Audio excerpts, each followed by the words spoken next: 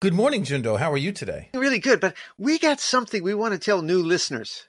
Okay, go ahead. What is it? We don't like this podcast until about episode 6. I mean, we like it, but you got to get to know us first. And then, so go listen from episode 6 to the end. And then when you know us and love us, and you will love us, come back to the beginning. Okay, great idea.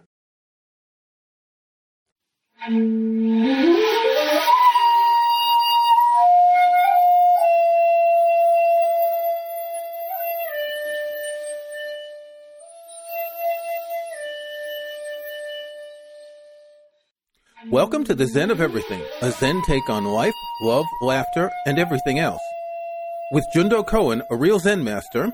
That's me. And Kirk McElhearn, that's me, a guy who knows a bit about Zen.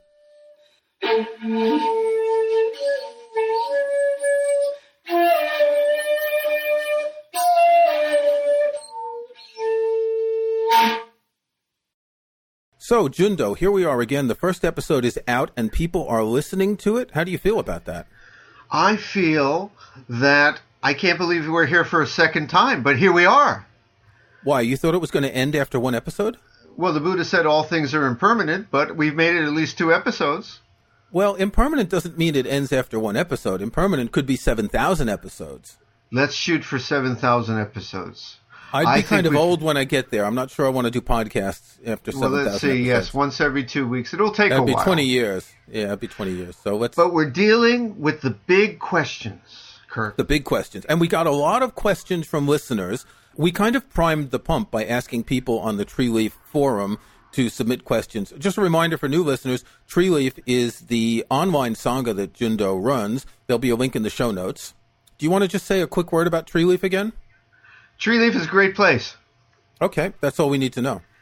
But the questions we got deal with issues that have plagued philosophers for centuries. The Buddha wrote sutras to deal with just what we're about to ask. Let me start with the first question because I would like to read the sutra about this. One of our listeners asked, is a hot dog a sandwich? This is a question that has baffled the great minds of the world. Yeah, I want to read the hot dog sutra. Please. No, you have to answer this. You were expecting me to answer? No, you have to answer this question. Is a hot dog a sandwich? Oh, is a hot dog a sandwich? Now, people are going to wonder why they have come to this Buddhist podcast for us to discuss, is a hot dog a sandwich? But I'm going to tell you something.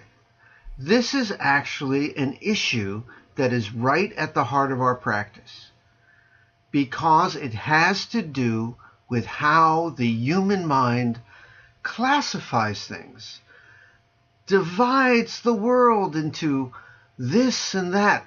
Why is a hot dog not a sandwich? Is a sandwich a hot dog? And if we can figure that out, we can figure out some of the bigger questions like, why are we here? Birth and death. But let's start with a hot dog. You had a hot dog story to tell. I have a hot dog story to tell. I sold hot dogs one summer. A friend of mine bought a hot dog stand. Now, you know those hot dog stands you get in New York. They're stainless steel, and they've got wheels, and you push them around. They're actually quite complex. They have like a propane tank inside to have a little stove to keep the water warm for the hot dogs, and they have refrigerations. You change the water, what, once a month, something like that? We change it every day. They have refrigeration for things like soda, and then you've got those onions that you cook that you put on the hot dogs. And then there were those 2 round things that I always liked. They're kind of like Ensos. When you pull the thing out, there's this metal rod that has either mustard or ketchup on it, and you kind of swipe it on the hot dog. I always like that gesture of swiping mustard on a hot dog. Yeah. So I did this for a summer. My friend bought the thing, and he would go every morning and buy the fresh hot dogs from the hot dog distributor, and I would go out and work on a corner across the street from a hospital in Queens, New York, and it was a wonderful summer. How many people did you put in the hospital? None at all, but we got a lot of people coming out of the hospital to get hot dog sandwiches. But were they sandwiches? I never thought about this. I mean, how do you define a sandwich? First off, you're going to tell the hot dog vendor joke. This is a Zen podcast. Yeah, the hot dog vendor joke. Yeah, I said before the podcast that I wanted to say this one. A Buddhist goes to a hot dog vendor, and the vendor asks him, "What can I get you?" And the Buddhist says, Make me one with everything. With everything. Yes. And so the guy laughs, and the vendor gives him his hot dog, and then the guy gives him a $10 bill to pay for the hot dog. And the vendor puts the bill in his pocket, and he goes around to tidy up his hot dog stand. And the Buddhist says, well, what about my change? He says, change must come from within.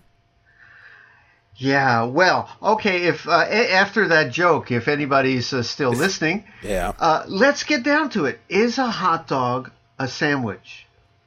Now, it's the human mind that makes these categories. And one has bread, one has meat, the other one has bread, the other one has meat. Are they the same or different? What we do as human beings is classify and judge. And it's not just hot dogs and sandwiches. It's me and you, Kurt and Jundo. It's America and Iran.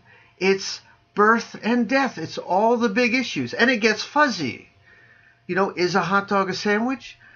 The reason it's not clear is we're making it up between our ears. And I can prove this to you.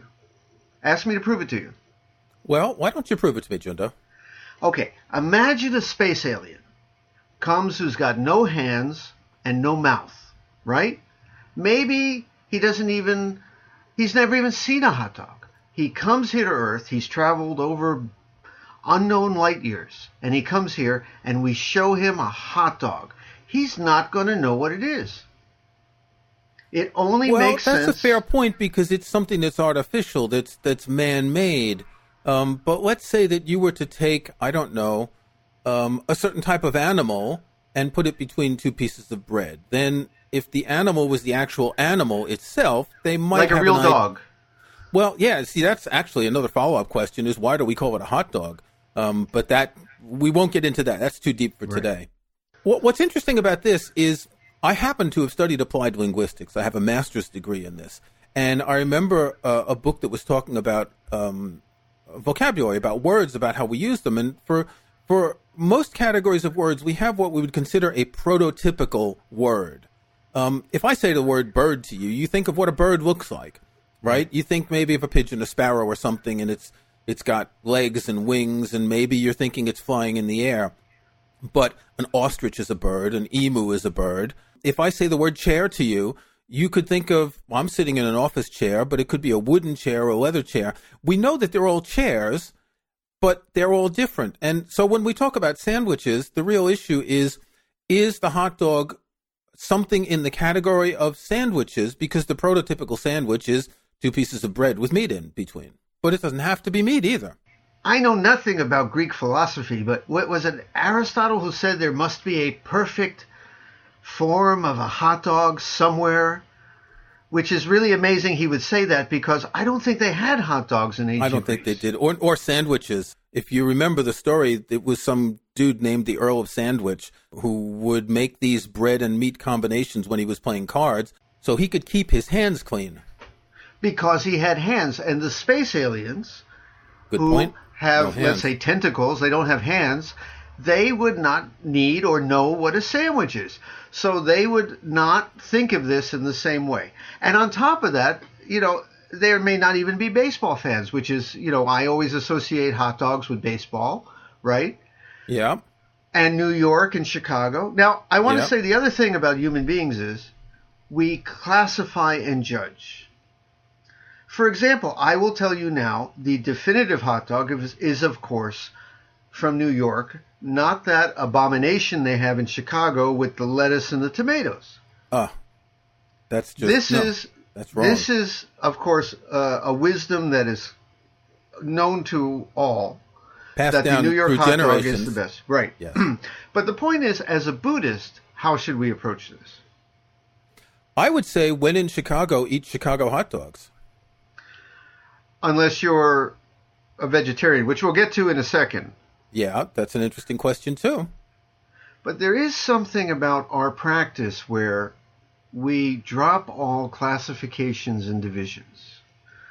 We drop the idea from mind of sandwich. We drop the idea of hot dog. We drop from mind Chicago and New York. And we find some essence beyond all that. And that is a lot of what our practice is. Because if you can drop these divisions and separations of what is better, is this better in Chicago better, New York better, if you first off drop the judgments, and then you drop the classifications, sandwich, hot dog, life, death, Kirk, Jundo, you drop this all away, what are you left with? The great hot dog cart of the universe. I was going to say the great hot dog koan. There you go. There you go. Okay, well, you raised another question a second ago about vegetarians. Yeah. This is obviously a big issue among Buddhists about whether one should eat meat or not. Did the Buddha eat meat? Do we know if he or she ate meat? Yeah, well, this is something actually that bothered me from last week because I was telling you that my cat refuses to eat carrots. Yeah. And I thought I'm a hypocrite here because, to be honest, like many Japanese priests, we eat some meat. I told you that a lot of the Japanese priests, we get married, we have sex, and we also are not purely vegetarian. I am not, I confess, which, we're going to lose a lot of our readership if they're hardcore vegans, but I'm a Buddhist priest, and I must confess, I had a little chicken for dinner. Now, did the Buddha eat meat? Historically, this may shock a lot of people. Historians, and you don't have to be a historian, just look in the old suttas. He ate meat under certain conditions. The Buddha taught that whatever was placed by donors in the begging bowl should be received. If they place rice, you eat rice. If they place a chicken, you eat a chicken. He did make certain restrictions on it. For example, don't eat people, which I have no problem personally. I have no problem personally doing. I think there were some other, don't eat monkeys, don't eat horses. He had a list of meat not to eat. But he also said, don't request that the meat be killed for you. And you should not know that the meat was specifically butchered for you. But within those parameters, if you are given meat, you eat meat. Now what happened was, Buddhism went to China, and the Chinese decided to be, how should we say, a little holier than thou on the issue. More Buddhist than the Buddha. More Buddhist than the Buddha. And some of these sutras created in China, such as the Shurangama Sutra, said no meat at all. Because meat comes from sentient beings. You could be eating someone who was your mother. Remember that old song, be kind to your web-footed friends, because a duck may be somebody's mother. Remember that song? It's a little dated now. Yeah. So whatever you're eating might be, in a previous life, your mom. You don't want to eat this. You want to know something? Even though I had chicken tonight, I realized that chicken might have been, in a previous life, my mother. I actually think that's right. And we should not be eating meat. Okay, this is a typical Zen paradox that you say we should not be eating meat, yet you eat meat. Well, let me tell you the situation in Japan, and I'll tell you what I think is going to be the solution to this. If you go to a Japanese Zen monastery, like I used to sit sesshin. Sesshin is a long retreat at Sojiji, which is one of the major Soto monasteries here. They serve purely vegetarian cuisine called Shojin Ryori. It's a high Japanese cuisine. It's exquisite. But what the fantastic point about it is they serve what looks like meat. You'll be in the meal and suddenly you're given this beautiful dish and you'll say, that's chicken. Or that's pork. And did you get one that looked like a hot dog? No, they don't serve hot dogs. No. It's high Japanese cuisine. What? So I say, hey, wasn't that it? Wasn't that pork that you serve? And they said, no, that's a kind of mushroom. We just make it look like pork. Okay. And the other, isn't that chicken? No, that's a kind of tofu. We do this thing to the tofu. It's just like chicken. And I always say, if it's just like chicken, aren't you cheating a little? It's like saying, no, we're not allowed to have sex, but we put out this thing that it was almost like we had sex, but we didn't actually have sex. So we had meat. It wasn't meat, though, so you just felt like it was meat. So I always thought even that is a little hypocritical. But the Japanese priests, many times they'll leave the retreat. When you leave Sojiji, right down the hill, there's a McDonald's. And many times I've seen people go right from the retreat, right into the McDonald's, get a Big Mac or whatever. Because after a week of being in retreat, you're a little hungry. Some people are saying that plants are sentient beings as well, that trees communicate with each other. And I just read an article the other day, I don't know how true this is, but that the smell you get from when you mow a lawn is sort of a warning that grass sends out to the other plants. That sounds a bit ludicrous, but these things are alive. Why are they not sentient just in a way that we can't understand? Well, Master Dogen was the founder of Soto Zen in Japan. He brought Zen from China to Japan, and he wrote that he believed the mountains and the stones and the trees and the carrots, they're all sentient beings, right? And I understand that, but we still make a distinction between, for example, a horse and a dog and a human being and a rock. So eating a rock, well, you don't want to eat a rock, but eating you don't want to eat a rock unless you have a dentist who needs business. But make the distinction between a horse, a dog, and a human being and an eggplant. Just because the eggplant doesn't move, does that mean it's not sentient? Yes. Okay. Yeah. I mean, yes, it may be sentient in a way, but it would be a very subtle sentience. We don't know. But my dog, on the other hand, looks me in the eye and gives me I know I get the feeling there's some feeling in there. So I would not eat my dog. I would not eat my dog anyway because he's my beloved pet, and I'm not going to eat my dog. But I mean, a pig or a cow. Really, maybe we shouldn't be eating these creatures, and the Chinese were right. But I'm going to tell you the solution in the future. Artificial meat. Yeah, I've been reading a lot about this. I have a friend who ate one of these Impossible burgers recently and said it tasted exactly like a hamburger, and he enjoyed it a great deal. It's just like what they're doing at the monastery with the tofu and the mushroom. If you eat something that tastes like meat, but it's not meat, it is made from vegetables, I think it's fine. Now, some vegans, every week we're going to lose listenership here because we're going to offend somebody. We've kind of made a promise to offend somebody every week here. This week, I'm sure we're going to get letters. Well, is it fair to say that we're offending? We're just trying to present a certain viewpoint. We're not being critical of anyone. I think it's fine that people are vegans and vegetarians. Many years ago, back in the 1980s, I ate vegetarian for quite some time. I ate macrobiotic. Back then, it was very difficult to travel around the world. When I came to Europe, it was very hard to eat a good vegetarian meal anyplace. Now it's easy. I mean, I'm in the UK. You go into any pub, there is always one vegan dish on the menu, so you can always get something to eat. But when I had a child in 1990, I didn't think it would be right to raise him without eating meat. And so I still eat meat. Although, and I was telling you before the show, I live next to a farm.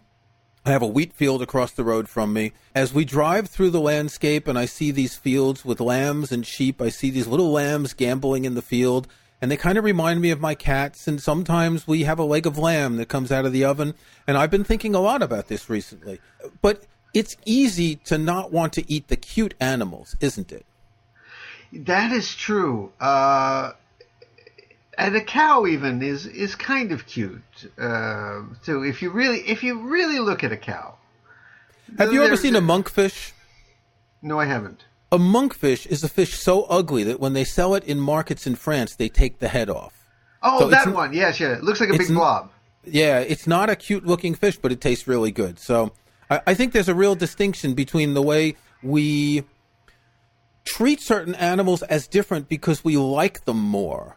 Horses, for instance, we remember Mr. Ed or whatever horse was in a movie. Pigs we don't know as much unless we've read Charlotte's Web when we were kids, and then we know about pigs.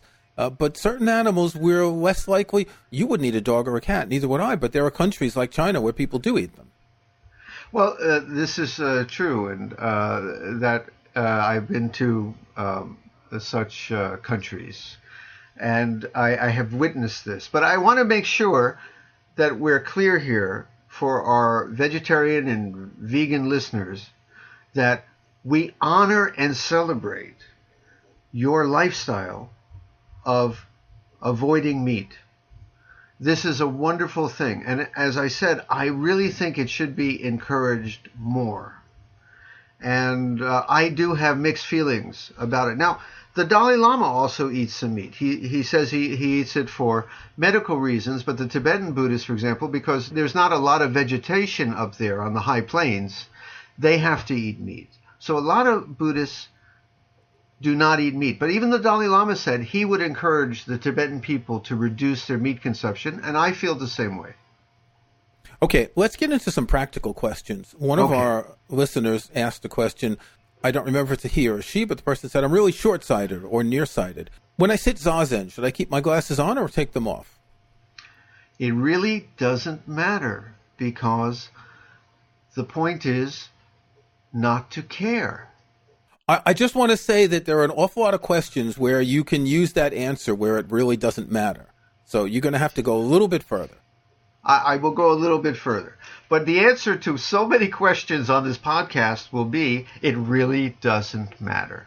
Yeah. You're going to ask me about politics. It really doesn't matter. Ask me about many things. Religion. It really doesn't matter. But about eyeglasses. Let's get specific. We sit in the Shikantaza Soto style of Zen, Zazen meditation with our eyes a little open, because we are not running away from the world or running toward it. We're not closing our eyes to try to escape something, so our eyes are a little open. So if we wear our glasses, maybe we see the world a little more clearly. But that's not important. If you don't have your glasses and things are a little blurry, or you have your glasses, it really doesn't matter, because you're not really thinking about what you're seeing. The most important thing is truly not to care. If you're sitting there and your glasses bother you, why are they bothering you? Forget about the glasses. Let them be. I find that the biggest problem with glasses is that when you sweat, you and I both wear glasses, I can see. When we record this podcast, we're talking over Skype, and we have the video on so we can see each other. We both wear glasses, and sometimes if you're sweating, your glasses move, and then you're tempted to push them bridge back up on your nose and all, and I find it easier to just not have to worry about that. It's just one less thing to get in the way. You'll never see a statue of the Buddha wearing glasses, because I happen to know he wore contacts. Ah. But let me tell you something. Your attitude towards your glasses tells you a lot about meditating, because you know the expression, pay it no never mind? I should say it in a southern accent. Pay it no never mind. Or as they say in New Jersey, forget about it. You know, you put the glasses on and you just drop them from mind. Most of the time they're there, but if you don't think about it, you don't even notice they're there. You know, in meditation you should do that with your entire body. It's called dropping body from mind. Your body's just there, it's comfortable, but if you don't obsess about it, you don't think about it, you just forget about it. You know, same with your glasses, same with everything, your whole body. Okay, a question that came up on the Tree Leaf Forum, is it really essential to sit Zazen every day? If I don't, am I no longer practicing Zen? You had a lot to say about that. I'll link in the show notes to the forum thread, but maybe you could just give us, in the 5 minutes left in this episode. So what do you have to say about that? Okay. You know, sometimes you get the impression in Zen practice that you're supposed to meditate every day, maybe several times a day, maybe for an hour, 4 times a day. And I know people who do that. And it's wonderful if there is someone who meditates that much every day and it feels right and balanced in their life. I celebrate that. And there are also times that all of us, I think, should go for a retreat, like I mentioned at Sojiji. We should go for a week and get up at 3 o'clock, 4 o'clock in the morning and meditate all day. We should do that. because there are times that we meditate intently to have that experience of really, really, really meditating and focusing on what we're doing. But you know something? The times we're not meditating, just as important. In a couple of ways. Number one is, meditate for a little while every day, and then you get up and you deal with the baby who's crying and the boss who's going crazy, the office and the traffic jam. That's the real stress of life, where we need to bring this beautiful spirit of Zazen, of meditation, off the cushion into dealing with the world. You know? In a way, it seems so easy for those monks who are in a monastery up in the mountains that don't have babies or traffic or bosses. You know, I get in trouble for saying this, but to be a monk in a monastery is always considered, even by the Buddha, the easier way. He said, leave the dusty world behind and come to the monastery, because you'll cut off your connections to family.